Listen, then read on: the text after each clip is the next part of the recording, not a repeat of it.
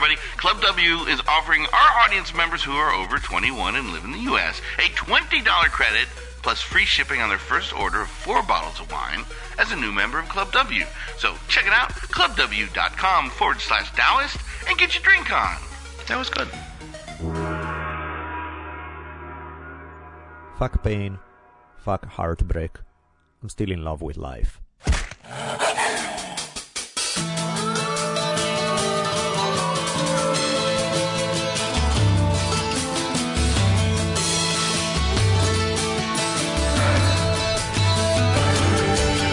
From the multicultural headquarters of the future capital of the free-thinking states of America known as Los Angeles, this is the Drunken Taoist Podcast.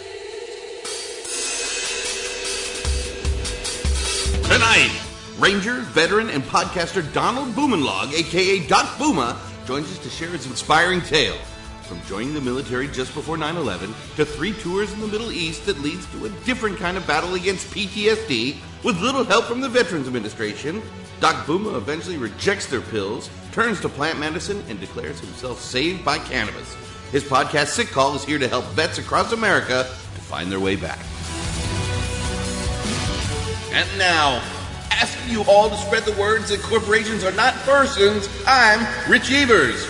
And my partner in crime, the savage philosopher and middle finger of the gods, Daniele Bolelli, as we invite you to lower the lights, batten down the hatches, and prepare to open your mind. For the Drunken Taoist Podcast begins now. Welcome back, everybody. Episode 89 of the Drunken Taoist Podcast. Back for another great interview this time. But before we get to that, across from me sits Mr. Daniele Bolelli. Hello, guys. Today we're going to have a hell of an interview. This is going to be fun. This is just a badass story from some guy who has seen hell to the 10th power and rode right through it. So I always dig those kind of stories. And Don is the man, so it should be fun. But let's give a couple of quick thank you to our sponsors. So Datsusara, Sure Design, and Onnit. About Datsusara I actually have a serious complaint about Datsusara. So, don't fast forward through this like, oh, it's sponsorship. No. Let's be real here, okay? I have a serious complaint about Datsusara, that I find Datsusara bags and gears a very real obstacle to allowing me to realize the Buddhist truth about the impermanence of life. Uh-oh. How do they do that? Well, those evil fucks at Datsusara make these bags that last forever, and as such, they give me the illusion that things can last and they are not subject to the inevitable decay that all matters will eventually experience. So, yeah, man, you guys need to do something about it. Make bags that break or something. What, you want plastic? Is that what we're going to do? Yeah, I was looking for a watering can the other day. Yeah. All you can get is plastic garbage, unless you want to spend $70 on a metal one. Yeah, of course. Tough decisions the fancy goods. But yeah, Datsusara screws it up. They make stuff that lasts too long, and they don't allow me to become one with the universe and realize the true nature of existence. Well, that's if you think consumerism is the true nature of existence. Right. And go and get a new bag. I think stick with the indestructible one's going to make you happy. That's going to be a better deal. Good. Cool. Well, yes, thanks to them, of course, on it with the whole... I've been alpha braining lately because when I woke up and I'm like, my brain is just not functioning, I do notice the difference, so I appreciate the supply. Thanks, Aubrey. And with that, anything else we need to throw out here right now? I'm going to make the quickest mention. Kiva.org. Do tell. Mysteriously, at the beginning of May, some kind donor, maybe it was a group of people, but they're members of our own team, one of 170 of us, put $8,000 into our account in loans. Jesus. So we've broken $52,000 in loans around the country and around the world to folks who need a little help. And I'm not digging in to find out who this person was. I did confirm with Kiva that the money is real, and it actually did happen. So somewhere in that group of loans of the past 2 weeks, someone gave $8,000. I like that. And, well, keep it up, everybody. And please, if you want to join us, kiva.org/team/the_drunken_Taoist, TAOIST, and you're there. We'll get you to our team site. There's 170 of your fellow listeners right now. $25 can help somebody get a cow, buy a water pump, a solar system to help power their village. Incredible stuff going on, and the people aren't charged any sort of crazy interest on the money. So Cool, join man. us. And Good stuff. speaking of incredible people, Dr. Puma.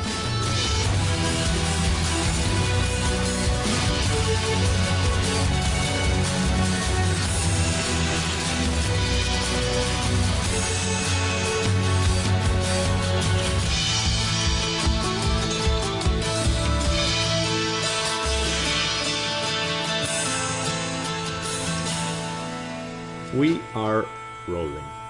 In case you guys are wondering why the audio sounds less than crystal clean perfect, it's because I fucked up. I had a whole setup. Today was an interesting day. I never recorded this many podcasts in one day. We were supposed to record 3 different episodes all in the same day. Saved the studio, Rich was coming down, 2 different people coming in for interviews, plus an episode that I was going to record with Rich. And of course I told Rich the wrong day. So there was no studio, there was no Rich, there were just people looking at me like, why are we here if there's no studio? So yeah, that was fun. Welcome to Daniele Bolelli, having a great day. But on that note, we did manage to somewhat save something. So one of our glorious guests, Donald, how do you pronounce your last name? It's actually pronounced Bumanglag. Bumanglag? Yeah. I didn't actually learn how to say my name correctly until like about 5 years ago. Serious? I got married in Hawaii, and my family there was like, they heard my wife, well, it was not my wife now, but at the time my fiance, they heard her go, hey, I'm going to be Mrs.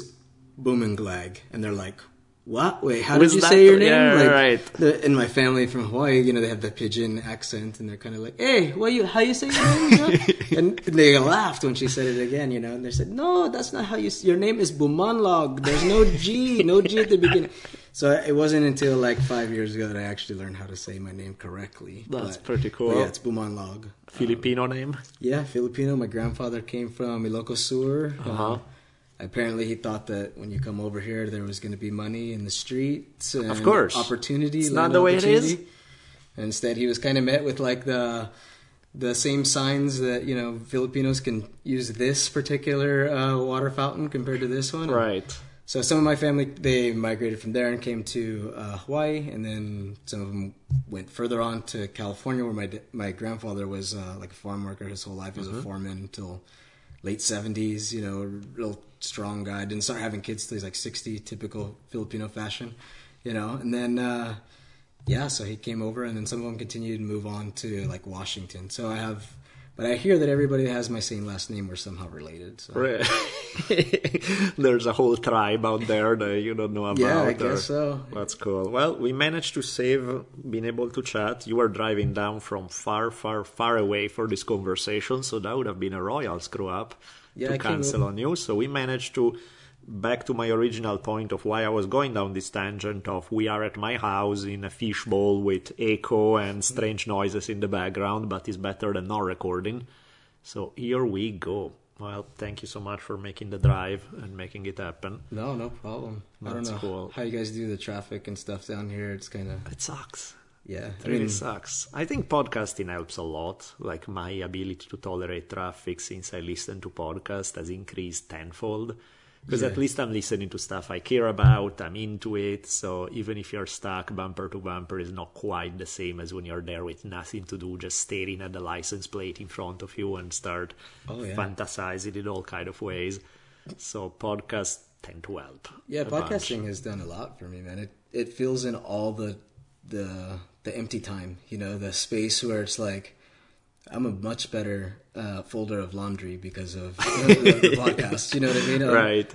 I enjoy traffic much more. There's times where some days I have 4 kids, so there's times where I just want to get the fuck out of the house. Right. And sometimes I'm like, you know what? I'll go do groceries or whatever. I put in my headphones. I'm pushing the cart around. I ain't talking to nobody. I'm just listening to something that's going to make the day better. So that helps considerably. All sort of mundane tasks become a lot better as a result of being able to listen to stuff you want. Oh, yeah. And especially now knowing that, we're getting our own podcast started, that it's pretty much... It's one of those things where at least now I know I can vent. Right. I'm going to have something to talk about. I carry around a notebook now, and I'm like... I write the shit down, and we get back to it, and we talk to it, and we talk about it, and we learn some shit from it, as opposed to just getting all frustrated Right. and trying to break your steering wheel in traffic. Yeah, that's not a good thing. Speaking of your podcast, we'll bring it up even later into the conversation, but just to let people know, title, where can they find it, what is it about? It's a sick call podcast. So like in the military, when you're hurt, you go to the sick call. You know what I mean? So Right. we just thought, actually it's kind of weird. We had Lee Sayat from Joey Diaz's deal. He came over and actually helped us get everything started. And so we weren't, the guy that was helping me, he's the co-host, Mike Merkilli, he was just going to originally just help me and another vet, another ranger who was doing the Live to Tell show as a producer. And he did about 10 combat tours. I did 3. So we started a podcast with that. And we weren't initially planning on starting one, but he happens to live near me. We have a lot of similar interests. So he's a vet just like I am. We talk a lot about plant medicine. We talk about, the struggle is real when you have kids and you have traumatic brain injury or you have PTSD. We just try to hold each other together and we try to help each other out. And we talk a lot about martial arts. We met at jiu-jitsu. Oh, nice. He actually spotted me because I had a Drunken Taoist shirt. Oh, no way. And so he knew. And that's then awesome. I had long hair at the time. And he's like, who the hell is this guy? Right. And then he found out I was a cop. And he thought I was an undercover cop at the time. And he thought that I was like trying to set him up or whatever. Right. I talked to him about cannabis and about ayahuasca or whatever. And so we just decided we'd start doing a podcast too. So Lee was like, hey, we need a name. And so I was like, I have no idea. Podcast is it. So we took a little picture out by the chicken coop in our backyard. And fucking before you know it, we're up on iTunes. So check it out, Sick Call Podcast. That's awesome. That sounds great. Well, that's a lot better. Ending up doing a podcast together is a lot better than you busting him for working undercover. No. So that worked out better than he imagined, I think. Oh yeah, totally. I think he said afterwards, he goes, yeah, I just realized that there's nothing that I'm doing that's wrong. And I go, isn't it crazy that you think that because we're talking about cannabis, that we should be so guilty about it? And man, there's so many things that I do on a regular basis where I'm always looking over my shoulder that I'm like, I don't think this one is illegal. Let me think that again. No, I think I'm okay. It just feels so good and it's happy. There's so many places like that out in nature sometimes too, where you think like, man, I'm getting over on something. This feeling isn't supposed to be this good, I like that. Well, let's play a little bit with your story. How did you say you grew up here in California or Hawaii or both? I grew up in California. My mom and dad were both kind of came from backgrounds where it was migrant farm worker type that. So we kind of grew up.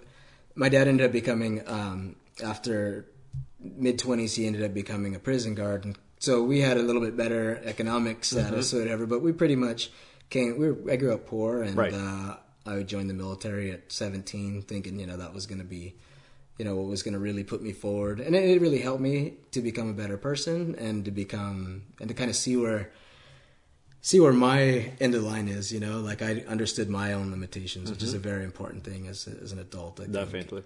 And so that taught me a lot. And then I ended up, down the road of exiting the military. I was a ranger and then became a cop and then, a detective and SWAT operator and all that stuff. And eventually kind of had I guess for lack of better terms, a nervous breakdown and decided that I didn't need all that shit anymore. I needed to take care of myself, my family. And as a vet, there wasn't a lot of help out there from the VA. There's a lot of diagnosing. There's a lot of throwing pills and promises towards us, but there's not a whole lot of actual legitimate help or, You mean that's not the solution to all problems? Just give you a bunch of pills all the time and...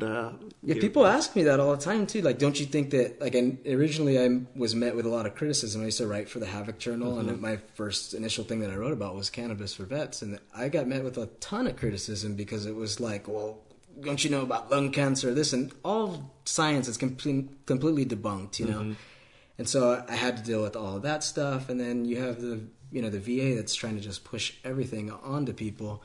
Once you kind of get down that road, it's like you stop seeing, you stop asking questions, you just start taking it. Yeah. And I did that for a long time. And then until that kind of led me to the bottom of that road. And so... Yeah, because you see how some of that game is played, and not even just for vets only, in general in the medical system. I mean, the fact that people are prescribing Oxycontin like there's no tomorrow, right? Oxy is like, for everything, is like, take it. And it's creating a huge heroin addiction, of course, because then once they cut you off from Oxy and they're addicted to opiates, then the cheapest way that you can get it on the street would be heroin, which is the close cousin of Oxy. And so then you end up... it's like that whole game of just throwing super heavy things that have major side effects like it's candy. It's a really dangerous game, and it makes you wonder how much of it is just a for-profit industry that say, like, we know what the dangers are, who cares, and how much is just people who have just not really been educated, where they haven't really, like, a lot of the medical establishment has been passing that as this is the protocol without too many people actually questioning how healthy it is in the long term. Oh, yeah. I mean, when you think about it, like I explained to some people, they go, well, if we give them pills, well, it's like, imagine you're deep down in a hole, somebody throws you some pills, well, they're going to wear off eventually. You have to keep that mindset somehow, and once they take the pills away, and that's what they did to a lot of vets, me included. Initially, they started giving guys Xanax for anxiety, and a lot of people don't know, but if you look into some of the stuff for Xanax and benzodiazepines, it's some of the worst withdrawals that you can go through. You can die from it. And then there's also, these pills that they're asking us to take at 20-something years old for the rest of your life. I mean, they're carcinogens. They have all kinds of other stuff in that we don't even know. And because the FDA deemed it safe, I mean, you brought up Oxycontin. Oxycontin's a Schedule II drug, but it's essentially, it metabolizes in the body as morphine, just like heroin or anything else. And if you look at Schedule I drugs, I mean, being a court-recognized drug expert, I mean, if you really look at Schedule I drugs, the only ones that are illegal are the ones that you can grow for yourself, essentially. I mean, Oxycontin was marketed as a non-addictive form of heroin. Yeah. We obviously know that's not true. Exactly. I used to handle confidential informants, and they would be struggling with this while at the same time trying to work deals for the devil, me being the devil at the time, where I'm trying to get them to do this and put things into play. And a lot of these guys were struggling with that when they changed the oxy and people could no longer crush it and smoke it and stuff. There was a ton of problems with heroin, and I seen it firsthand on the street all the time. And I mean, it's still very much ongoing now, like the whole heroin epidemic on the comeback. It's direct result of the popularity of Oxy. It's crazy. But I guess to go back kind of to the beginning of your story, and so for you, joining the military was sort of a way out in terms of economics, in terms of possibilities. Was that kind of your primary motivation for that, as well as I think that I was like really motivated by the media. Like when I was a kid, because I grew up as an only child, so I was a latchkey kid.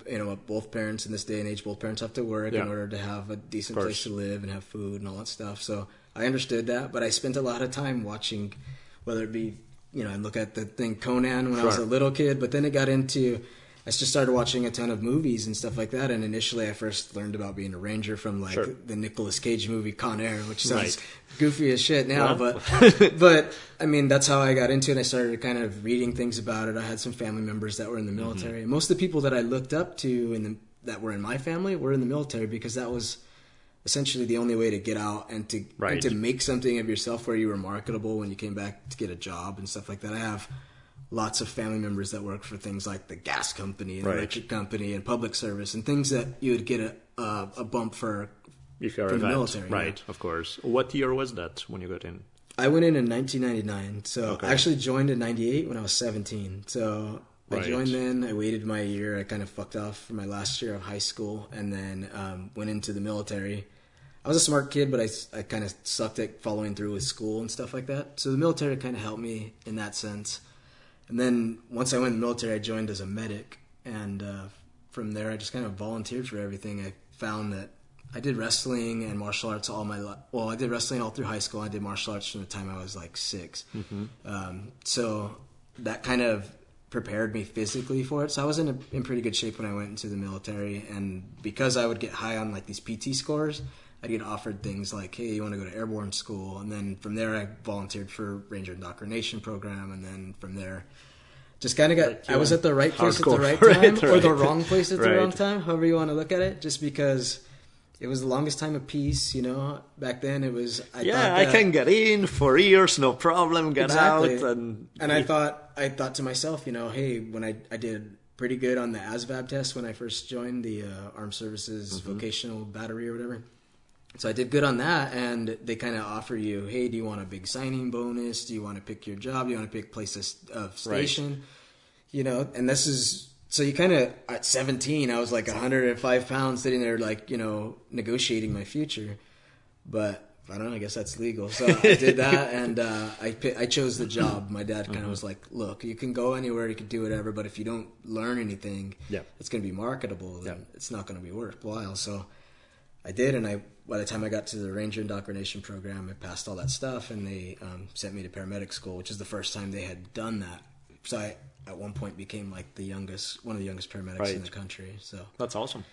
Yeah. That's really cool. So at 18, I was like working in New York City, patching gunshot wounds. And like, I mean, it's just really weird to go from being an only child in a really small area, you know, I had a population 1,500 people, everybody knew every stuff, to now I'm like thrown in. I remember there was a time I was in New York City working in ERs, and this little boy had split his head open and he needed like 6 stitches. Well, fuck, I look like about 14. If Doogie Howser, MD, like you look at me now and see me 17 years ago, I walk in to stitch your daughter's head open. You know, it's like she's like, what the fuck is this? Right? And I'm like, hey, no big deal. You know, I was like really paid attention to bedside manner and stuff, but I had never seen it that way. I didn't see how ridiculous it was until you know, I kind of look back now as an adult. But at the end of the day, if you are able to do it, you're able to do it. Yeah. You know, that's the only thing that counts. I remember the mother was just kind of like, who is this guy? Is this a joke? And I'm like, no, seriously, I did. And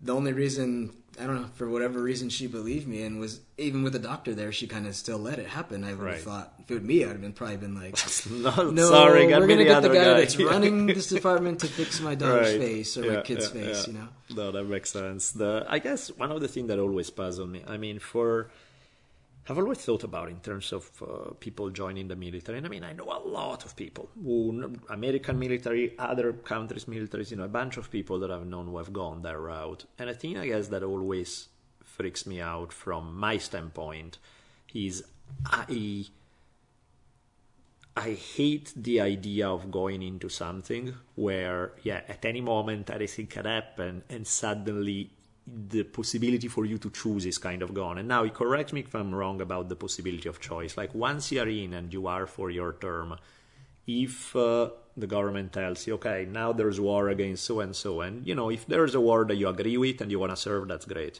But if it's a war that you have reservations about, what happens at that point? Well, I think, like, what I learned once I peeled back the veil a bit to plant medicine and stuff is that we always have a choice, you know, whether you want to, I'm wearing Muhammad Ali's socks right now, you know, you all have a choice. You can say, don't plan on doing that. I don't plan on killing people that look like me. I didn't understand that there was a choice then. I was 18 years old. I kind of brought in, and right after 9/11, I mean, it seemed justified. Sure.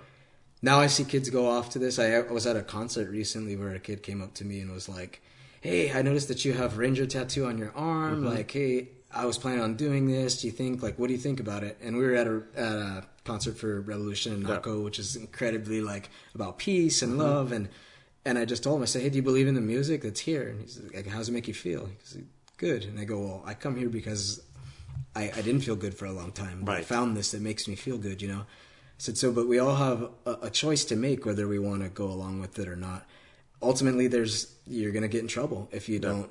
If you choose not to fight and you've signed your deal, you signed your life away for the next 4 years, and you write that blank check. Well, then I can't say that being put in that position that I would not fight, you know, because I have and I did, of course. And I think it's a lot to put on kids, and I think these people are kids, 18, 19, 20 years old. Yeah, because that's the thing, is like, you know, 9/11, even the people who volunteer right after, you were already in, but for the people who volunteer right after, you know, Afghanistan, Al-Qaeda, you know, that was the idea. And then, like, a year and a half later, 2 years later, you find yourself in Iraq, and it's like, what the hell happened? You know, this is just not what I signed up for. I had been to Afghanistan twice already, and I'm sitting just like everybody else watching the news. You know, I was only 21 at the time, and I'm watching the news going, what the fuck are we going to do in Iraq?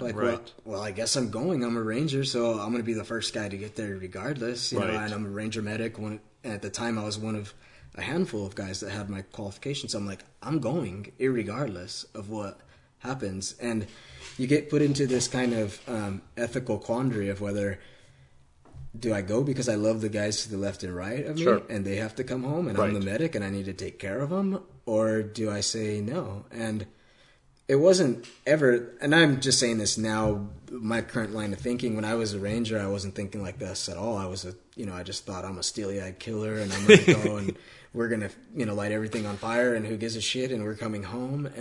But it wasn't until after a lot of combat, when it really came down to my heart of hearts, it was like I had the opportunity to re-enlist. I had the opportunity to go to some of the most decorated units that don't exist possible, you know what I mean? And those opportunities were there, but I guess I made a choice too. Right. Deep down inside, I didn't feel so good. I was the only child. Both of my parents were asking me to come home. I'd done over hundreds of combat missions at that point, and I was like, I knew at some point I'm going to die. Right. I mean, and my friends near me, they're dead. Mm-hmm. Their kids will never see them again, And so I knew what was at stake. Right. And I've always been the type, because I guess I grew up smaller than other people and I always have been into martial arts. I understood what realistic limitations were as a small kid. Nobody's invincible. And a lot of these guys don't. They Right. just go, look, I got the best equipment. I got the best shit. I'm around the strongest, toughest dudes. And we're going to go and there's no way we're not coming home. And that's honestly, sometimes I think about real life and I go, combat was way fucking easier. I go out there, I give 110%. If I die, I die. And most of the time, if I die, it'll happen real fast. Right. But I didn't have the normal sense of what combat looks like to people because I was a medic. I was there with the best shooters, the best operators, and a lot of times I'm a fly on the wall. I'm not killing people. I'm just sitting there watching. Right. So a lot of times I get to see kind of process how things go and go, look, that guy didn't have a gun, but I could see why the guy shot him, but he didn't have a gun. Right. And it wasn't until later I started having my own kids and I started thinking about things like drone attacks and shit. And you go like, if we lived through that shit, can you imagine what those kids are going through? Yeah. And it wasn't until, and honestly, what got me there was pot. When I started smoking pot, I started feeling like a little bit more sensitive, a little bit more touched to my feminine side. And I started going like, look, this isn't right. So let's get to that. When did you start? When were you introduced to cannabis? I got introduced to cannabis about 2 years ago. Okay, so let's cover that gap before. You were both in Afghanistan, in Iraq, gazillion combat mission, primarily as a Ranger medic, right? Yeah, I did. Initially, right after September 11th, we were like one of the first guys to go over, and then I was involved in the raid on the president of the Taliban's house. It was Mullah Omar, who's the one-eyed guy. Yep, I remember. So we did the raid the same night that everybody else parachuted in, and they showed that all on CNN. So that was Objective Rhino. So I did that, and then pretty much like, we didn't do much to first go around because they rotated another battalion. The way the Ranger Battalion works is there's 3 battalions, and each time one battalion's in charge of being able to get anywhere in the world in 18 hours to handle business. Right. So basically from stateside to wherever, 18 hours, we're out of a Ready bird, to roll. ready to do what we need to do. Acclimatize or not, we do our mission. So we were there, so we just happened to be the ones that spun up the first time. Then we got brought back. They relieved us because it was Christmas time, and there was some stuff going on with Ramadan and all kinds of stuff during that. And it was at the same time, it was that year that the baseball was on strike, and there was all kinds of weird shit going on at the time. So they brought us back, and we got to see our family for Christmas, and then I went right back over again for 6 more months. Or actually, no.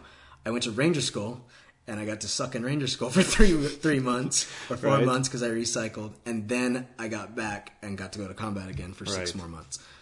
And on that one, I was involved in they tried to kill Hamad Karzai, some terrorist or something like that. So I was one of the quick reaction force that went down and helped Hamad Karzai. And I ended up at his brother's wedding, eating chicken, watching these guys hold hands. And I'm like, we're like, hey, you guys got more of those cold sodas? Because we hadn't had a fucking soda in months. Of course.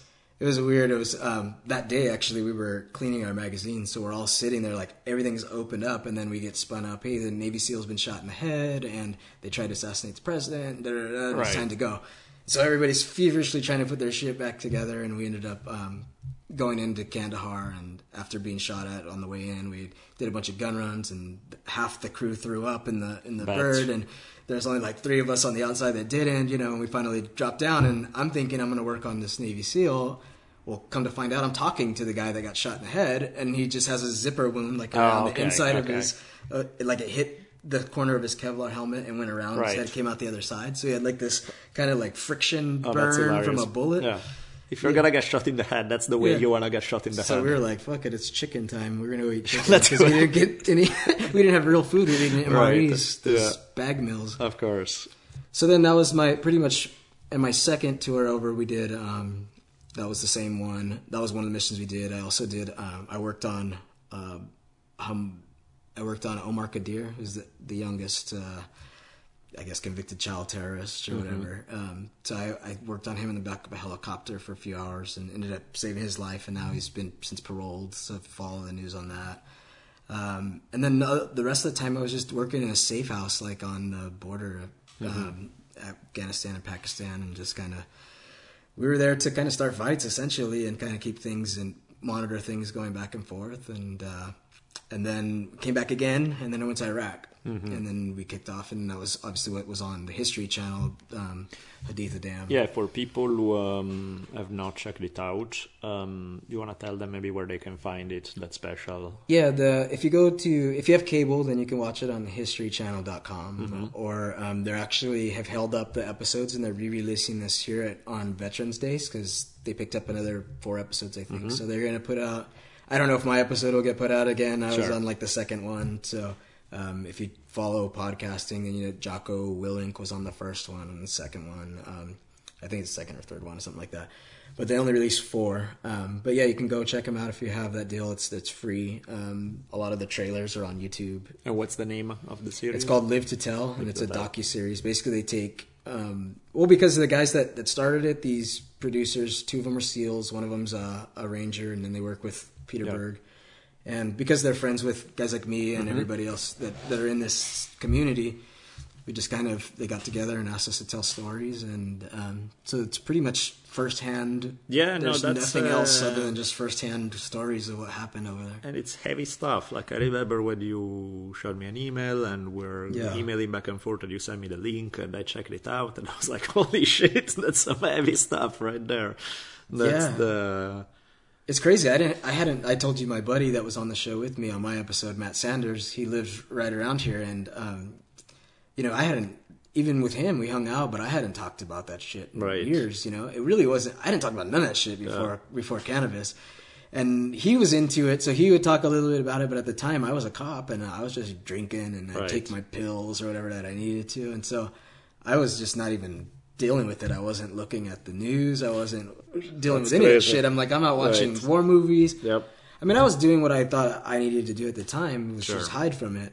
But now I'm not hiding from it. I feel like you're free when you talk about it. Yeah, no, I mean, because that's not exactly the ideal solution. Like, it never works, basically, because you can't hide from it. It's always there with you. And so it's like, you might as well deal with it, because it's not going to solve itself. There was, on a hilarious note, I remember in the documentary, there was a moment where I forget the detail, like something along the lines where you just went into under some crazy fire because you wanted tobacco or something. Oh, yeah. I used to dip Copenhagen back then, so I was like, after being awake for a few days, you don't give a fuck. Right. It's like, you switch to survival mode, You begin to realize, like, I could drink this water that's on the ground if I need to. Right. Like I'll break into one of these. There was a storage facility in there that had all kinds of old food and shit. Right. We were like, we'll just eat it. Who cares? I don't give a shit. I'm not going to get sick today. I'll get sick in a few days. Right. But right now, I got a few days to get there. Right. We're getting a bunch of, mortars dropped on us and people keep coming up to shoot at us. So it's like,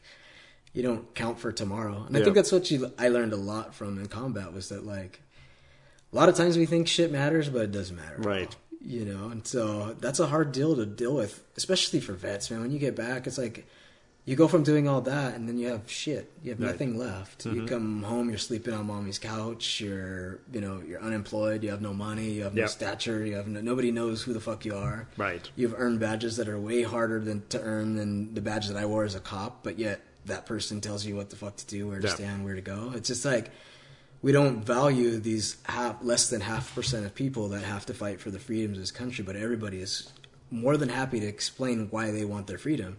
but nobody's that happy to go, hey, look, we should take care of these guys, or at least help them out. Yeah, that's one of the things that's just absolutely obscene, that, if you're going to have a strong military, you also need to have a strong after-military setup where, you can't just tell people, okay, your time is up, shake hands, good job, here is some pills if you need them, bye. That's not exactly how you want to handle. And it's funny because you always hear, across the board, regardless of politics, people are always like, oh, respect for veterans, this and that, but it's so many empty words half of the time, because when you look at the reality, it's like, that's just pure rhetoric. It's not... when you look at all these things that you think you're supporting vets, right? I see people wearing Wounded Warrior shirts all the time. They're a bunch of fucking crooks in my book. If you look at, like, all those yellow ribbons that people were selling before, where did that money go? Did it go to vets? You know, like, how is it that all these vet charities have started and been started before the war even started? These fucking guys have never gone to have to go get shot at. They just enjoy the idea of being the person that gets to provide resources to these men who have to go serve and fight. And, and it's unfortunate, because I think a lot of times the vets that I see, and a lot of it I believe has to do with pills too, because it makes you feel a certain way. It makes you feel less than what other people are. And when you get put in that position, you fail to see what you were. Were you, like, by the time you finish when was your last tour, when you got out of the military? I got out in 2003. Okay. And so mainly I was just... beginning of the Iraq War. Yeah, when I got out in 2003, obviously there was issues. Like, I couldn't sleep as much. I'd get anxious in certain situations. I was drinking a lot more. Well, now I don't really drink at all. But back then I was drinking a lot, like every day. So that was my form of numbing things, And so I went down that road. And then once I became a cop, I couldn't drink every day. Sure. So then I kind of struggled through it. I tried to get into running. I tried to do some stuff, and that worked for a while until I started being a detective. And then my workload just went from 40 hours a week to 80 hours a week when I was working. I was working wire cases as a UC detective. Right. So as a plainclothes narcotics detective, I'm in the back of cars pissing in jugs and watching people's houses in really shitty areas. And because I was good at it, everybody was like, look, let's get him to do it. And for me, I was in a mindset where I'm like, I don't have to deal with no political bullshit from nobody. I get to go sit in the back of a car and stare at a door. Right. So I would just go do that. And, but that kind of led me down just this road of depression and pills and all that stuff. And then I finally was like, enough's enough. I knew that I was strong enough to overcome this stuff. I just was like, I'm not strong enough to do it and still please all these fucking people that want me to do something for them. Of course. And so once I got to the point where I was like, look, the only thing that matters is me, my family, my kids. Fuck this guy at work, all this bullshit, and forget the promotion, forget all that stuff. I don't even care if I even get paid. I don't even care if I have money, because without taking care of what I need to take care of, I'm going to be dead soon. Of course. And that's kind of the way I looked at it. And that's eventually what kind of happened. And as we got to that, did it do you feel that whatever PTSD you have from post-combat tours then was compounded by your time as a cop? It kind of got progressively... what do you think made it... Being a cop definitely used all of my patience and energy that I could have used on my family. You know what I mean? Because even after 10 years as a cop, I never had a citizen complaint. I was one of those highly decorated guys. My background's squeaky clean, all the way through. I didn't even smoke cannabis until I retired and did it correctly. For me, it was, I don't know, I'm losing train of thought because my brain's all fucked up. Because I have too many concussions, but, what was I talking about as far as the growth of the PTSD? The growth of it was was obviously combat. It got worse, having to do with a lot of. I kind of had like a micromanager type person that was in charge of me, I guess, and then so I tried to promote myself out of that, and the department didn't really like the way that I usually just present things the way that they are. I come from a spec ops background, so I usually don't keep my mouth shut when it comes to deals of safety or when it comes with deals of doing things easier. There was a lot of shit going on that I didn't want to be a part of, just tactic-wise. Like, there's cops shooting other cops on accident and stuff going like that I didn't want to be a part of. Sure. So it was just all these other stressors, and then, I was getting sued by somebody, a child molester that I arrested, basically, that's grasping at straws. I have, at the same time, trying to work all these hours and manage my family. And I guess, as you just mentioned, concussions don't help. Yeah, and I got to a point where I couldn't remember things. And like now I'm not remembering things very well all the time. I write shit down all the time. Are the concussions from your time in the military? Or I was jumping out of the military, or jumping out of planes in the military. And when I was a Ranger, we specialize, our bread and butter is the airfield seizure. Mm-hmm. So we jump on airfields, which are made of concrete. Which fucking, it sucks. It's not a pleasant and you hit landing. the ground, 20 plus miles an hour, and you got your elbow pads and your knee pads and your helmet. But, when you're 100 pounds and I was probably 120 pounds and I carry about 150 pounds worth of shit. Right. And so imagine 270 falling out of an airplane. There's no it's no cool stuff like you see on TV where skydiving or whatever. Static line jumping sucks. You fall out. You're going to the ground. Your hit brain got rocked like a pile big of time. shit. Right. And you hope that you can, divert that energy by doing a parachute landing fall or whatever, and hitting each point of contact and doing all that shit. But you get fucked up. Like for me, I'd be throwing up and then still having to help somebody else that almost bit their tongue off or whatever. Right. I mean, you think of it looks cool on TV, but when you drop 100 guys onto an airfield, a shitload of them get hurt on the way in. Before you even get started. And we have guys that are tough in the Ranger Regiment. I had guys that hop around on compound fractures until the mission's done. Damn. Sometimes you don't have a choice. We had a first sergeant that was 50 plus years old, was an ex-professional rugby player, and on one of the jumps in Afghanistan, he broke his foot and he walked the whole night. Wow. It's just and it was broke bad, where broken several places, where it was black and blue, couldn't fit in a shoe, but he walked. He didn't care.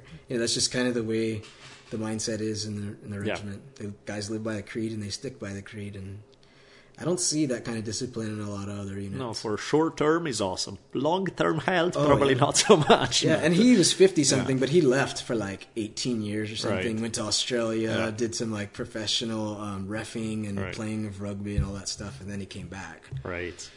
So, but this guy at 50-something, he would run us every Monday morning, he would run us to Alabama, which was 10 miles. So, that's how he that's how he was trying to get guys to stop drinking so much on Sunday nights. Push them. You have to run 10 or 12 miles the next morning. Yeah, that would be a complete It limited argument. what people were doing on Sunday night football and all that stuff. Right. So. No, that makes sense. And so by the time, you got through all of these, military, being a cop, you were not exactly in the happiest place of your life. No, all I was seeing was negativity. And I'm constantly riding this emotional roller coaster where the public expects me to hold it together. And I was always prided myself on being the calm guy that didn't add to the problem, the guy that wasn't trying to get people out of jail. I think that the best way to solve a lot of problems sometimes is just to separate people or to get things going. So I was always thinking in that sort of mindset, but that doesn't always meet stats, and it doesn't always make supervisors look good. You didn't put a lot of people in jail. You didn't do And a lot of times we don't think that that's a factor, but it is. And so that's stressful, And then when you're going to calls where you're dealing with rape victims and you're dealing with... And then I just got to the point where I just wasn't happy being me. I'd look in the mirror and I'd go I don't really like this guy. I'm the guy that's kicking in people's doors at 6 a.m. and sending their kids off to school after the SWAT team entered their house. Right, And it wasn't who I grew up wanting to be. As a kid, when I thought of what do I want to be? Who's my hero? It wasn't that fucking guy. Right. And so I think that's a hell of a way to put it. Because I think sometime. And it was really easy. I could have easily. I was a sniper on a SWAT team. I was a plainclothes detective. By all means, I didn't have to wear a uniform to work. By all means, I was living the dream. I had a mohawk as a cop. People thought it was cool. Yeah. But for me, I wasn't happy with me, and so it wasn't me. It wasn't me being honest, and I could have very easily said, look, I'll just fall back on the fact that I was a Ranger. People like me. It's cool. I'll just keep on doing what I'm doing, and I could have an easy day, and I'll pay all my bills and all that stuff. But I just felt like there was something else for me. Right. And so that's it was a big risk to kind of step out, and luckily, the city that I worked for, they really took care of me. They retired me. They medically retired me. They understood what was going on. They said, hey, you're a vet. You've always had an exemplary record, and we want to try to help you. And so at the end, I get paid like half of what I used to get paid, but I don't give a fuck. I don't have to go to work. Exactly. That helps considerably. Oh, yeah. No, that's awesome. But in order, before you kind of got to the upswing, the times got darker and darker, right? Yeah. I mean, it got real dark. It got to the point where I was that guy sitting on the curb waiting for the VA to deliver my pills. Mm-hmm. And my wife would surprise me and say, hey, we're going to Hawaii. And I wouldn't think like, great, we're going to Hawaii. I would think like, fuck, I only got 3 pills left and there's no pills coming and I got to spend a week in Hawaii and I'm going to ruin this fucking trip for my family. I already know. Right, because then you're in full addiction mode. And it wasn't even so much addiction mode that I felt like I needed. It was like, I had severe anxiety attacks that were just like, even as a cop, I would be like, I got to go to the bathroom and I would be in the bathroom throwing up and not knowing how. And the hard part is that I'm a guy who's been on to the worst places in the world and made it home, you know? Yeah. So I know in my mind, hey, this isn't that bad. Like, I'm not going to die. But my body's doing shit that it's throwing up. It's fucking freaking out. My pulse is high. Like, I understand medicine. I understand compensated shock. I understand what's going on. I'm just like, I can't make it stop. I don't know what the fuck is happening. For people who don't understand it, like, how would you explain that? Like, the fact that, yes, you're suddenly in a situation that's considerably safer than when you were, but you are in a psychologically 10 times worse than where you were. Yeah. I think where you're at when you have PTSD is essentially your body's stuck in a sustained period of stress. Like, I lived in stress for 2 years straight, you know, where every day I thought I could die. Yeah. And my family was affected the same way. You know, they didn't know whether I was going to die, and I had no telephone contact with them for years. So it was kind of like it had all these residual effects that I just didn't see for the longest time. And then when I had to start dealing with them, I didn't know how. There was no answers out there. You know, and so we reached to the VA and but before that, I mean, everything got real dark. Yeah, I was just kind of stuck in the pill thing until one day, you know, I felt like just take them all. And so I did, and, you know, I rode that white lightning for a day and a half where I thought I was going to die, and I had told my family, like, look, this is what I did, sorry. You know, I apologize to my family, like, I just can't, I just don't have the strength anymore to keep fighting every day.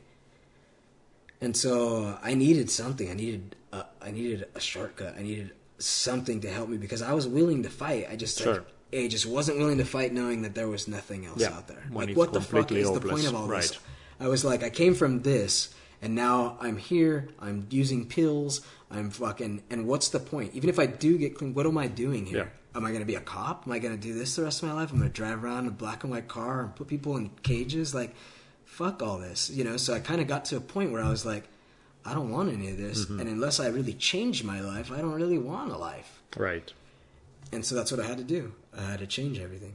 And I changed everything. Everything from the way that I coped with things, the way that I helped. You know, I was going to talk therapy with a psychotherapist, and I was doing initially I was doing the pills, I was staying away from the media, I was doing all the things that the VA asked me to do. But it wasn't fucking helping me at all. Because nobody had first of all, nobody has the understanding that works there, because they don't have to go through what we go through. And they also don't have the respect of veterans to be able to look them in the eye and go, look, you need to get your shit together. Right. And what you need to do is get your body back. Start working out again. Start clearing your mind. Stop eating that shit. Stop drinking all that alcohol. You know, if you need to use plants, fucking use them. If you feel like other people look at you bad, who gives a fuck what they think? You know, like, I was very much stuck in that stigma, like, I'm a cop, what are they going to think? Da-da-da-da-da.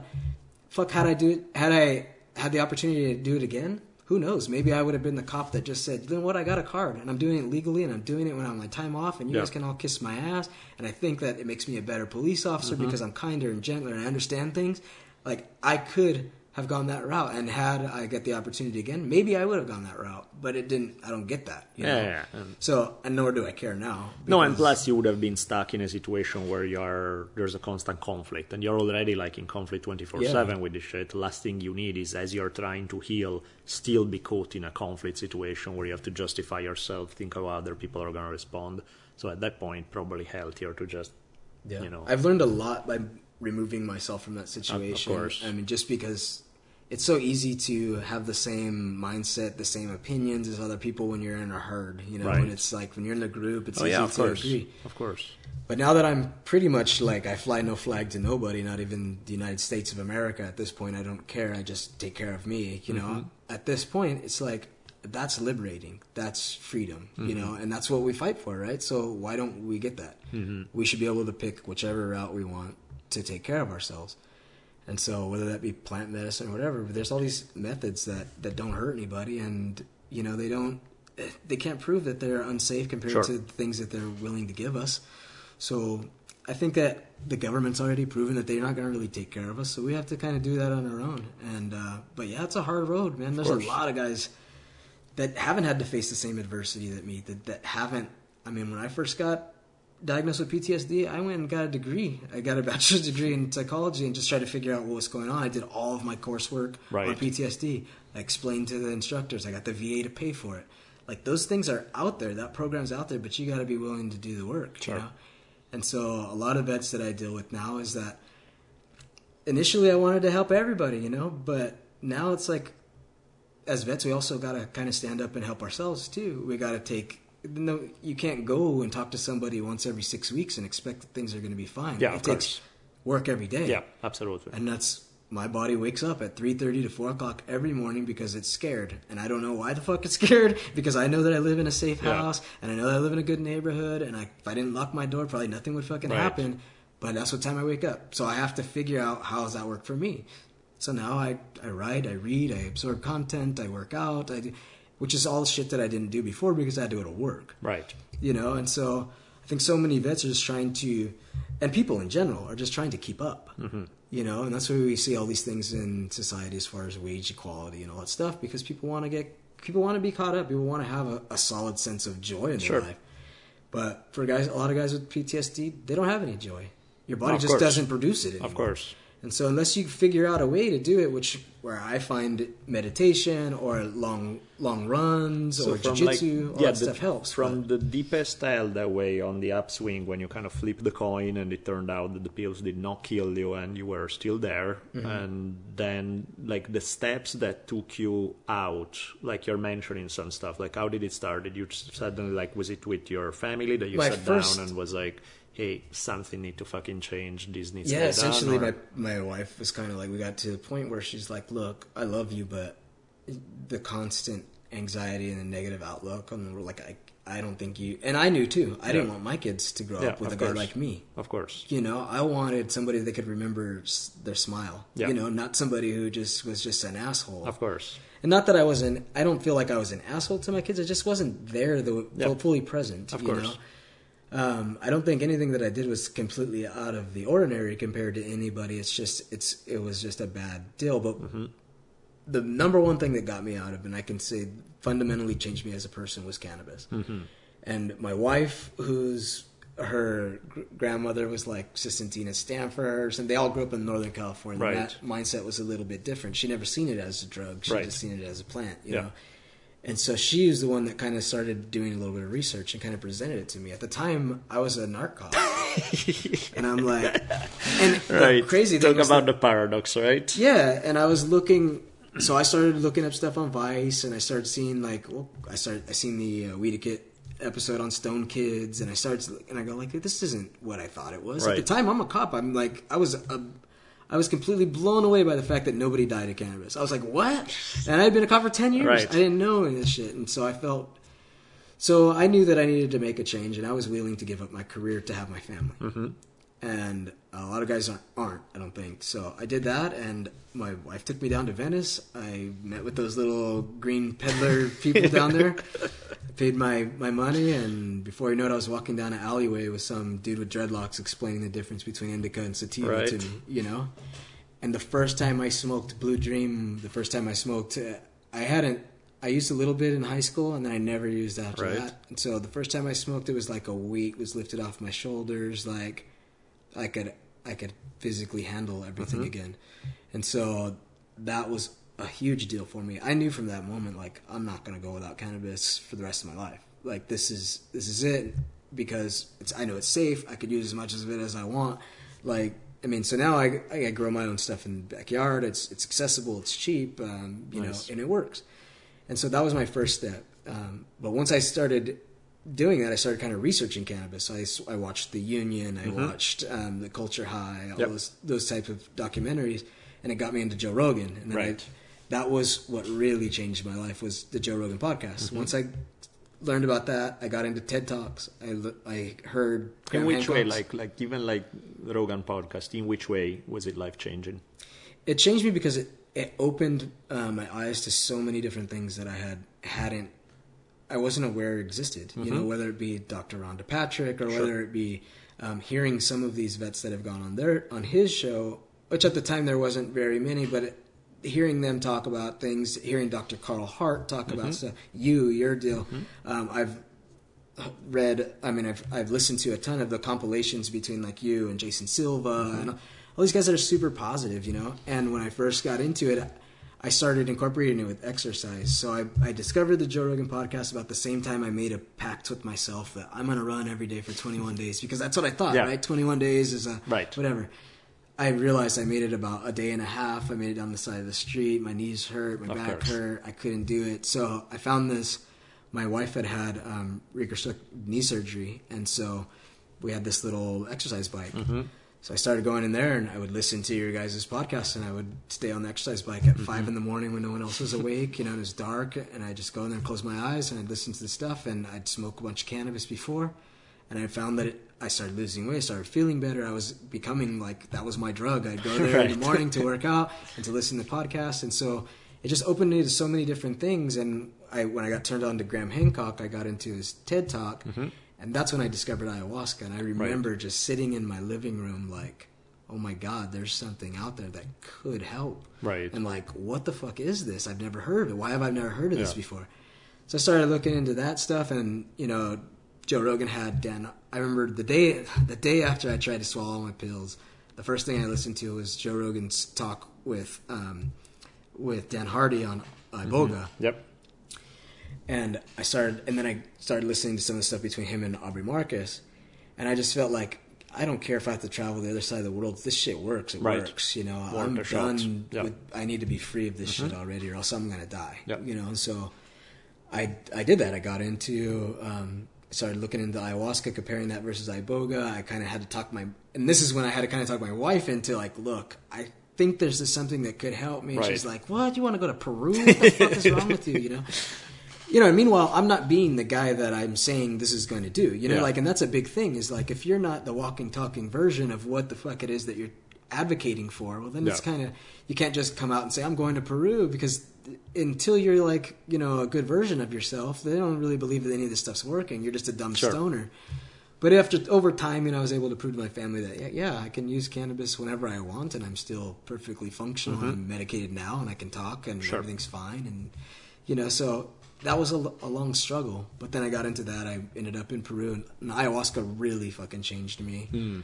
But during those times, I had all the little steps I got into. After the Joe Rogan podcast, I got into jiu-jitsu.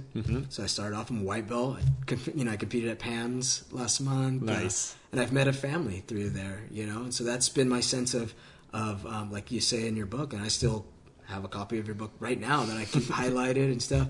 But that has, in a sense, become my spiritual place, you know. And you can learn, like you say, you can learn more from getting hit in the face than you learn from years of psychotherapy. And jiu-jitsu helped mold my ego to a much more healthier place.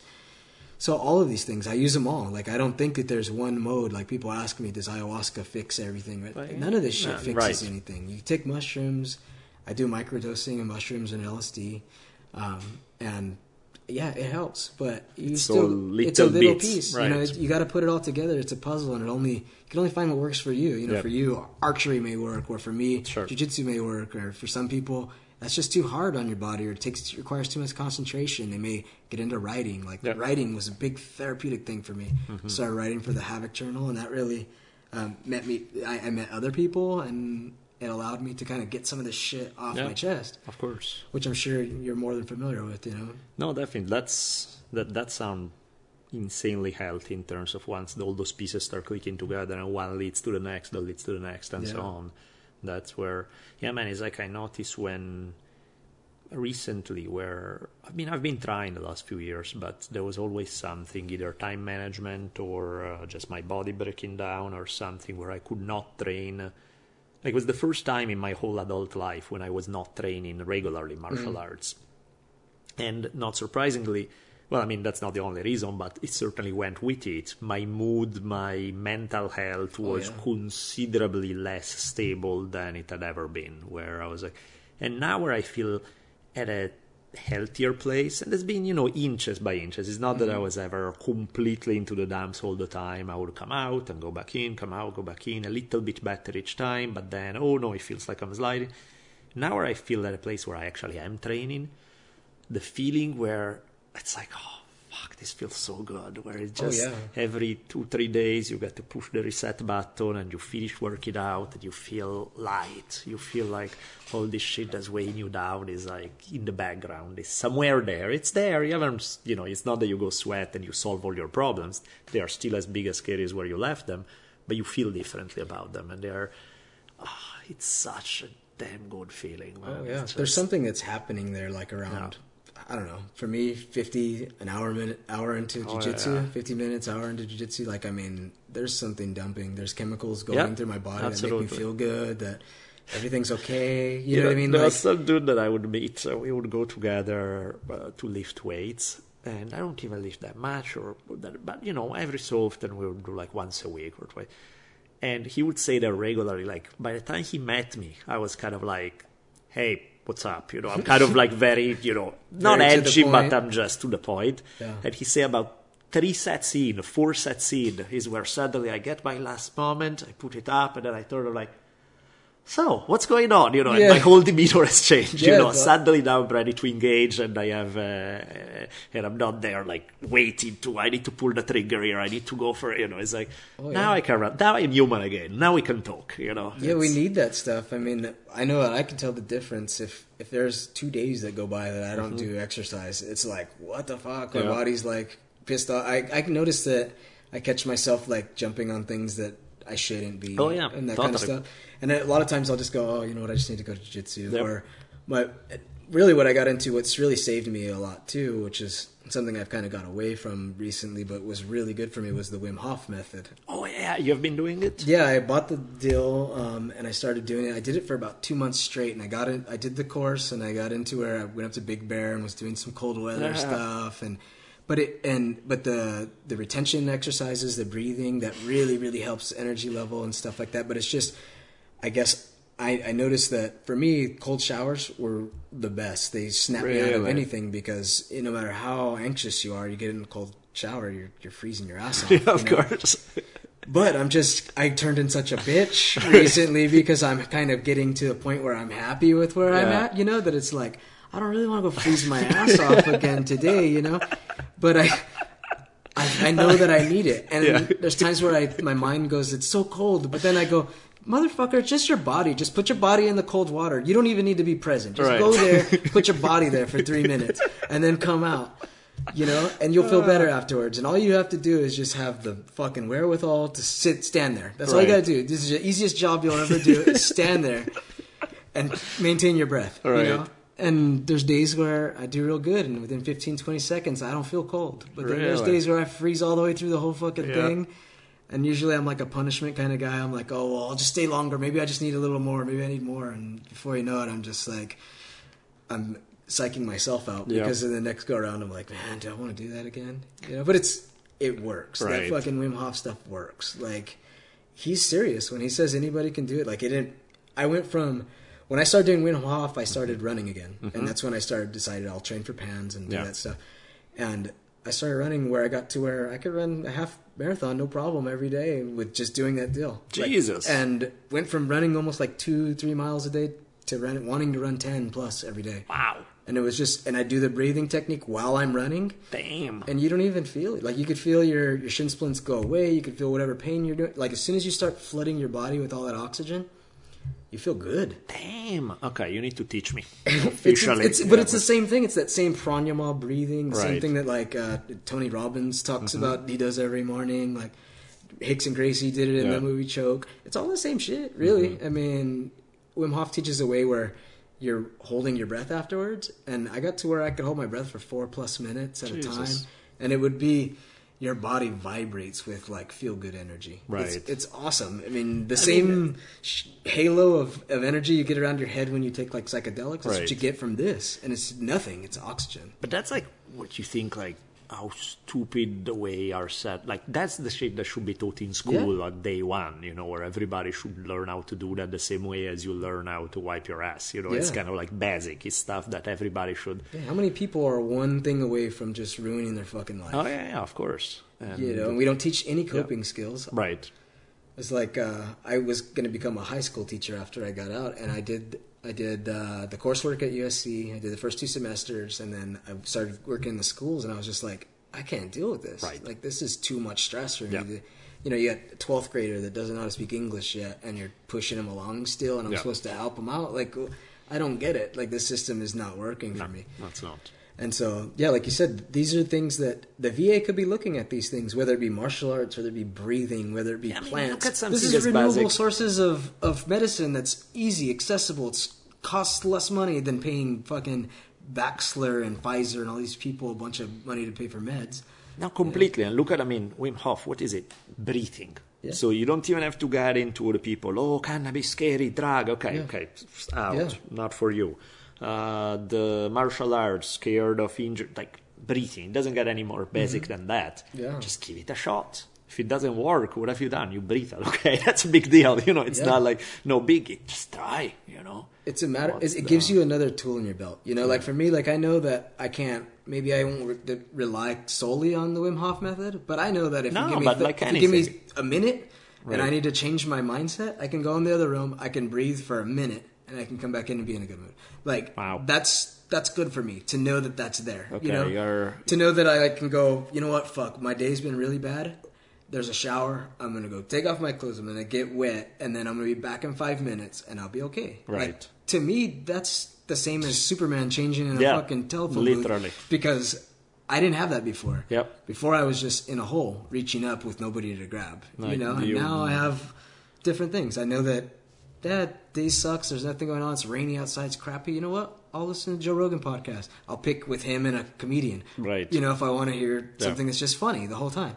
Or I'll hear something with you when I want to think, when I'm cerebral, when I'm outside smoking cannabis and enjoying the day. Like, it's just, there's so much stuff to choose from, and it's all free. Right. Yeah, that's the beauty. That's the beauty now that you get so much. I mean, I remember, I'm sure, you know, when you grow up, like for me growing up, I remember the options out there pretty fucking limited when it comes to, you know, if you find one book on a topic that you're interested in, may even be the crappiest book on earth, but you go like 10 miles to find it in a particular bookstore and you get all excited and it costs a shitload of money and it's like, it's a big deal. Now you can find anything you want. Oh yeah, for me before it was like, it was a big deal. My dad would take me to the bookstore. I could buy Black Belt magazine when I was 8 or 9 years old, you know? And then you got to peruse through the things and then you get to read some of the articles and some of them don't make any sense to you and that kind of stuff. And now I watch my kids, man. My son, he's into pitching and stuff. He goes on to YouTube.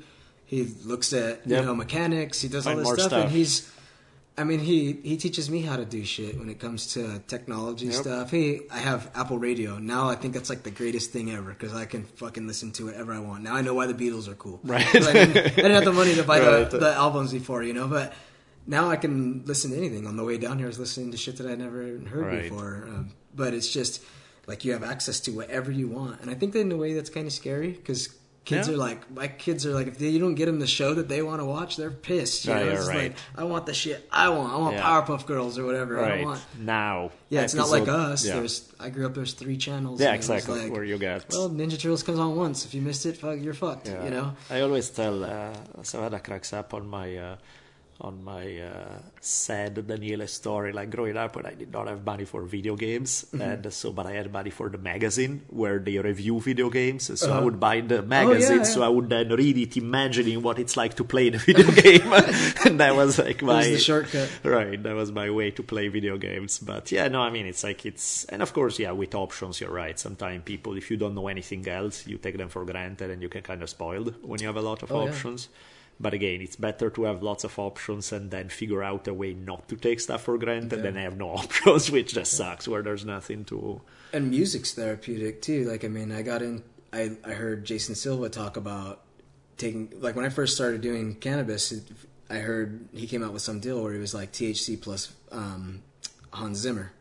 Hans Zimmer, the guy that does all the composer work stuff for like the big thing that he did was Inception for Time by Inception movie.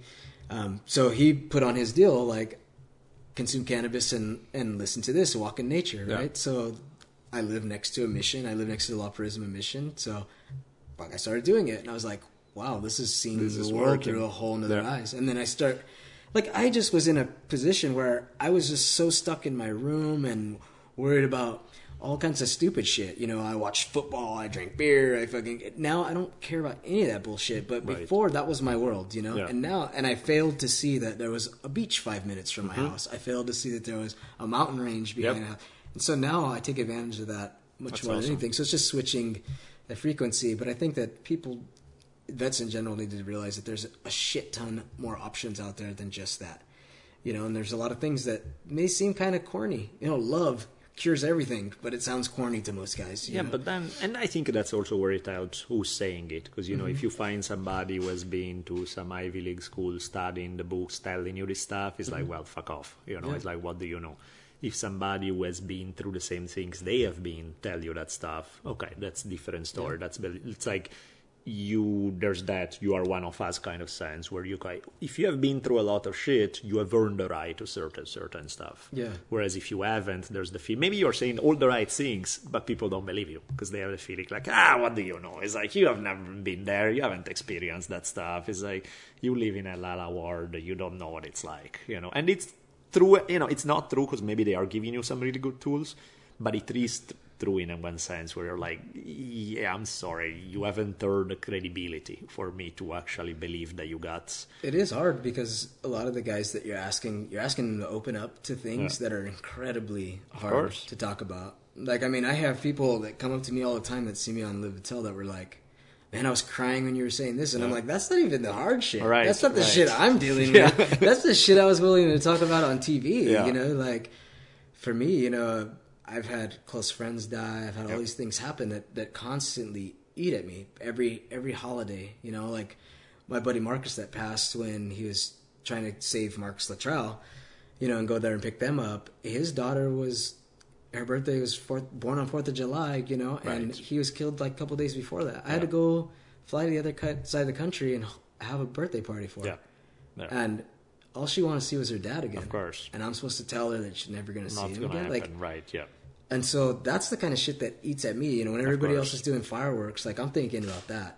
You know, and so, and every single holiday I've had is something like this. I've spent fucking Easter in eating a sandwich next to a guy who had 60 stab wounds in him when I was a cop, you know, like because I was watching the body. I had to wait for his parents to show up from their Easter dinner so I could tell them their kid was dead. Damn. You know, there's a shit ton of stuff that I've had to deal with, and that's just a daily shit for me. You know what I mean? Like, if I had to list all the things then it'd be too much. So I just concentrate on moving forward now. That's, I think, in some way, if you're going to find a silver lining in horror, there's the fact that when somebody's dealing with what they think is heavy shit, they're like, oh, sure, you know, and you can start opening it up and talking about the stuff. Then you don't even have to tell somebody, hey, check yourself, it's not that bad. They automatically do it without anybody having to tell them because they compare it and they're like, oh, and you're still standing and you're in one piece and you are functional.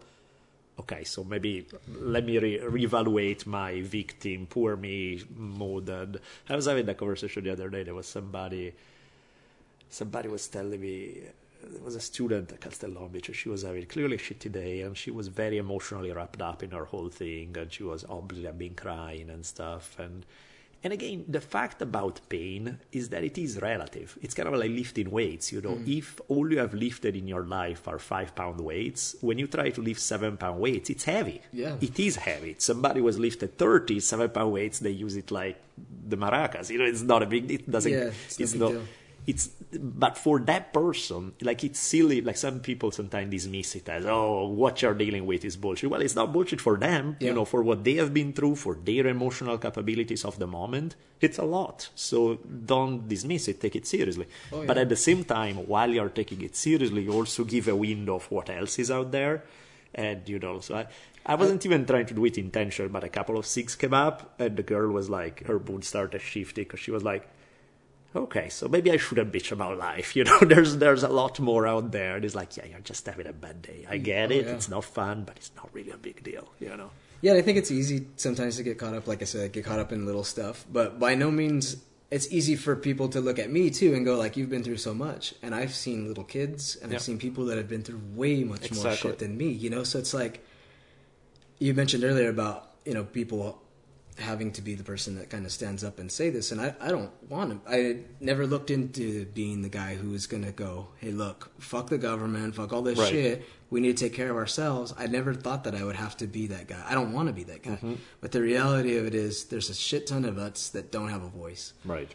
And because I come from a place where I'm highly decorated, and I was a ranger, and there ain't nothing that anybody can say that they've done more, or you know what I mean. It's kind of one of those things where it's like I found myself in a weird position where, yeah, I'm an ex-SWAT operator, I'm an ex-ranger, I'm an ex-narc cop, all these things where I've got to see life differently, and I'm coming back now saying, look, this isn't all that it's cracked up to be. This isn't what you think it is. Right. War is not cool. Putting people in prison because they use drugs is fucking stupid. Mm-hmm. And these people need help. There's things that need to be revamped in the world, and if you can't see that everything is based upon money, it's like it gets ridiculous. But there's a need for people like me with this background to come out. I mean, you see it around. You see guys like Michael Woods Jr. from Joe Rogan podcast coming out and talking about Baltimore police. You see guys like Jocko coming out and talking about stuff. You see people, but we're not really having this conversation. We're having the conversation about, look, police injustice is bad in this country. We're having the conversation that we need better leaders and people need to take accountability. We're having all these conversations, but nobody's going like, look, there's a whole bunch of fucking people sleeping on the street right now and have no idea where the next meal comes from, and we have already turned our back on these people. Mm-hmm. And we're asking them, like, hey, if you need help, come and fill out all this paperwork. My buddy's blind. How's he going to fucking fill out paperwork? Right. My buddy doesn't have a leg anymore. How's he going to get himself down to... I have to go down to the VA hospital. Well, the VA hospital's 6 hours away. Well, how the fuck am I going to get there? I don't have a car. I don't have money. I don't have shit, right? So there needs to be somebody, I guess, that stands up for it. And as much as I don't want to be that fucking person, I don't have a flag. I don't have a flag to salute. Sure. I don't have a boss. I don't have nobody. I can say whatever the fuck I want whenever I want. And so that puts me in a position where I have this really weird background that's unusual for most folks, and then I present like a stoner, but yet at the same time, it's like I have been there and I see it, and so. I think that people that are in my position that are finally turning away and making that redemption in their life will come back and explain it, because people could learn from it, because I know that there's a lot of people that were stuck right where I was at. So where do you see it? Like now, you are clearly in a whole lot of a better place. You have a lot of tools in your belt in terms of things that you can access for. What do you see? You started your podcast. That's an awesome thing. Is there a particular vision that you have of something you want to manifest into the future? Is there... Eventually I would like to move towards, kind of what you were trying to start on the, I don't know, was it GoFundMe or... There's actually, we're going to have a meeting probably tomorrow with... It took me 7 years to get any benefits from the VA, so having some financial stability has helped me a bit. But when I first got my lump sum, I actually looked at your deal. I was like, I'll pay $5,000 to get on a drunken Taos. I end up here for free, whatever. Right. It's kind of trippy, but I want something like that. I expect that at some day maybe I can either get with the Indian casino where we're at, or also raise money via, who knows, it may end up being something from cannabis. It may be some sort of clean source for us to start something for vets where we can have a holistic healing center where it's martial arts based, float tanks, cryotherapy, plenty of places to talk, to learn to cook, to learn to eat, to learn to farm, to learn to use plant medicine, where we could put on symposiums, and we can bring in writers, and we can say, hey, look, there's outlets for these stories, there's outlets for this stuff. And I think that me and a few other guys are kind of working that together, and I eventually seeing that come out. But I think the podcast will connect some people, and hopefully I would like to eventually have like a network. I have a podcast studio at my house, so it's kind of like anybody could come over whenever they want. And we, have plenty of plants and plenty of all that stuff to Nice. loosen up the conversation. Of And course. then, I think that a lot of us can learn from this. I'm just enjoying the ride right now, which is fucking something I've never been able to do for a long time. Honestly, Doesn't that feel good? Yeah, it feels Right. good to be able to experience joy like normal Yeah. people, to be able to be happy where you're at. It's, and I have bad days. Every day is a fight. Of course. I wake up every morning in a bad mood. Every day I wake up from nightmares. Every day, but it's just, this gives me something. I go, okay. It's like almost when you come out of a psychedelic trip, you realize that's really not. It's not going to stay like that forever. Mm-hmm. And that's where life has now become the greatest psychedelic trip for me. Right. And I just learned to play it like a video game, and I can level up and I can do whatever I want. Right. And I learned that through you guys, through the podcast still, through Joe Rogan, through all these folks that are going like, look, you can take a different route. And I needed that. I needed somebody to go, look, you don't have to be like everybody Right. else, but you do need to take care of yourself. Yeah. And so when you come up with your own personal method, then you can then start to form your own personal constitution. And we then realized that a lot of the shit that governs us are pieces of paper written down, a long times ago, that we don't necessarily need to. We should question things a Of little course. more, and also realize the long arm of the VA or Uncle Sam or whatever, they ain't coming to get you. Right. They're fucking over. They're Yeah. they're over their head with shit already. Yeah, Just yeah. take care of yourself. Absolutely. And if you live in a place where, like, if you're a vet and you don't have access to cannabis or whatever because you live in Oklahoma, move. Right. What the fuck already? Enough. I mean, I Yeah. get so many things from people like, well, what am I going to do? What am I going to do? You're going to fucking die if you do keep doing what you're Yeah. doing. You keep drinking every day. You keep taking benzos every day. Eventually it's going to catch up to you. Right.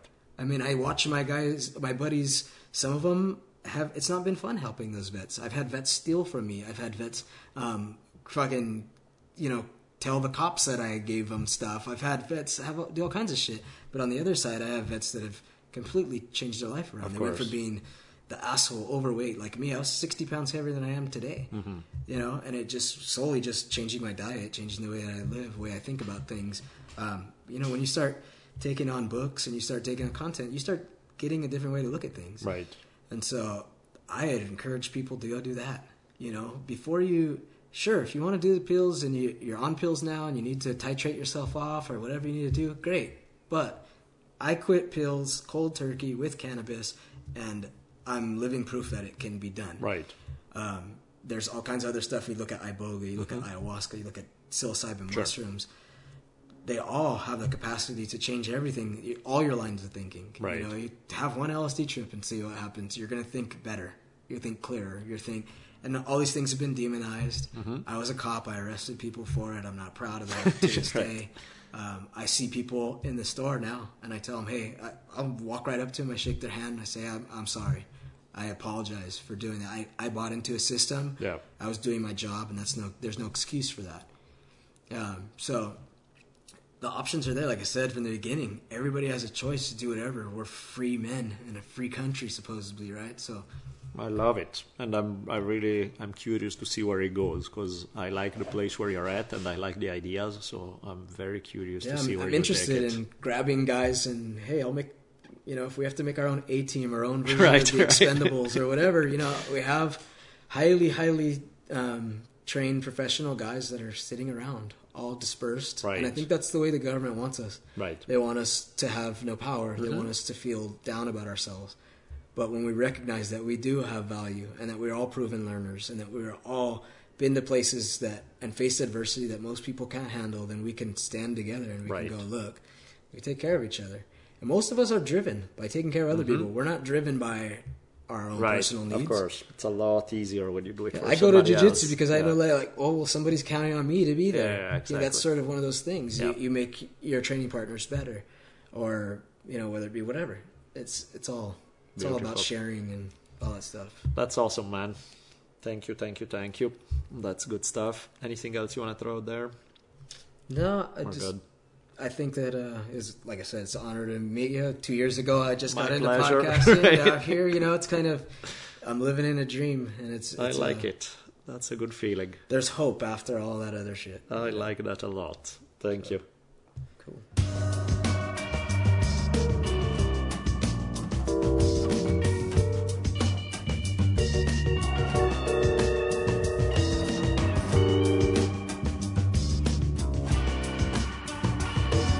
Well, with that, I continue my notion that if George W. Bush doesn't have to change bedpans at Walter Reed for the rest of the time, then there is no justice. Right. I know those guys are trying to play nice with everything, but goddamn, these veterans deserve what they were promised. And it's amazing how, even back to the Revolutionary War, these guys do their duty, end up getting fucked by the government over and over and over again. That's the nature of the business, right? All right, that's enough of my whining, but damn does it piss me off. Yeah, no, that's a fact. That's how it is.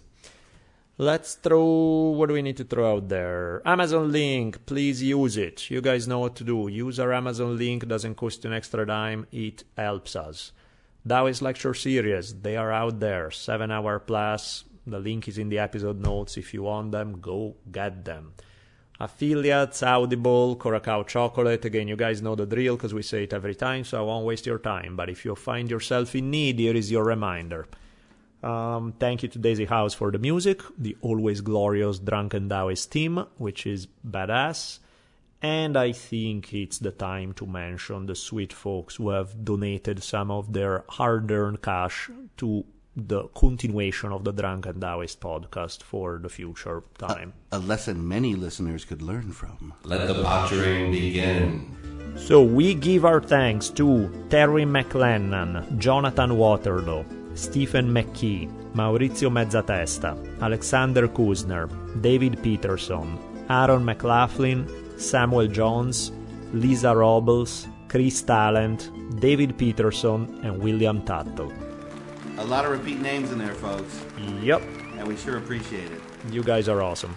If I did not get your name, you did donate and I did not get your name, there's a possibility that I may have archived it as a History on Fire donation because PayPal is not always the clearest on which is which.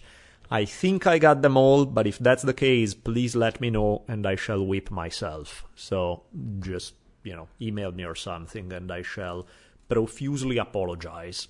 If you find yourself bored, you now have the opportunity to call Sweden anytime you want. It's a country with its own phone number and 45,000 Swedish ambassadors ready to chat with you at any time. So when you find yourself bored and lonely, go to the Swedish number.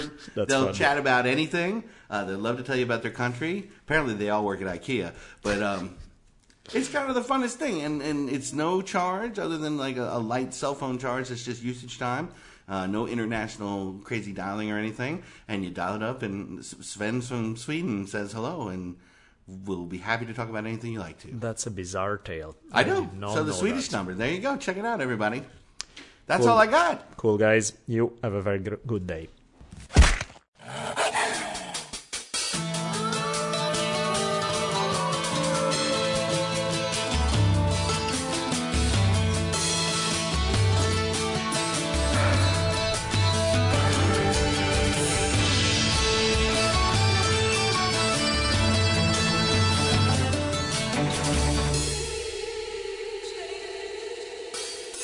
And so ends another awesome episode of the Drunken Taoist podcast.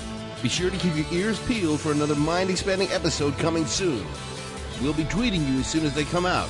You can keep track of Daniel at dbolelli. That's DBOLELLI. And you can find me on Twitter at Richimon1. That's RICHIMON, the numeral 1. See y'all soon.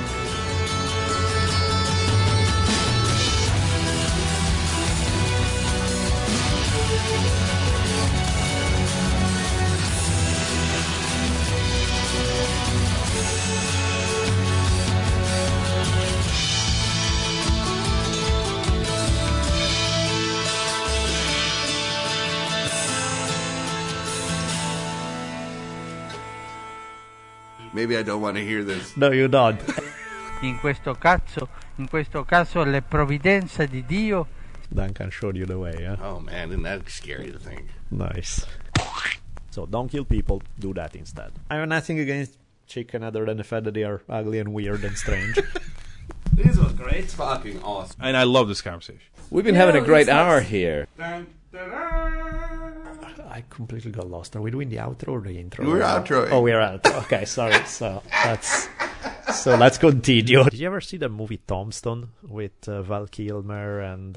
your accent, it just... Whatever that movie is you were trying to tell me about... Can you translate for me, please? I believe the word was tombstone. Yeah, that one. Exactly. Just as I was saying, tombstone.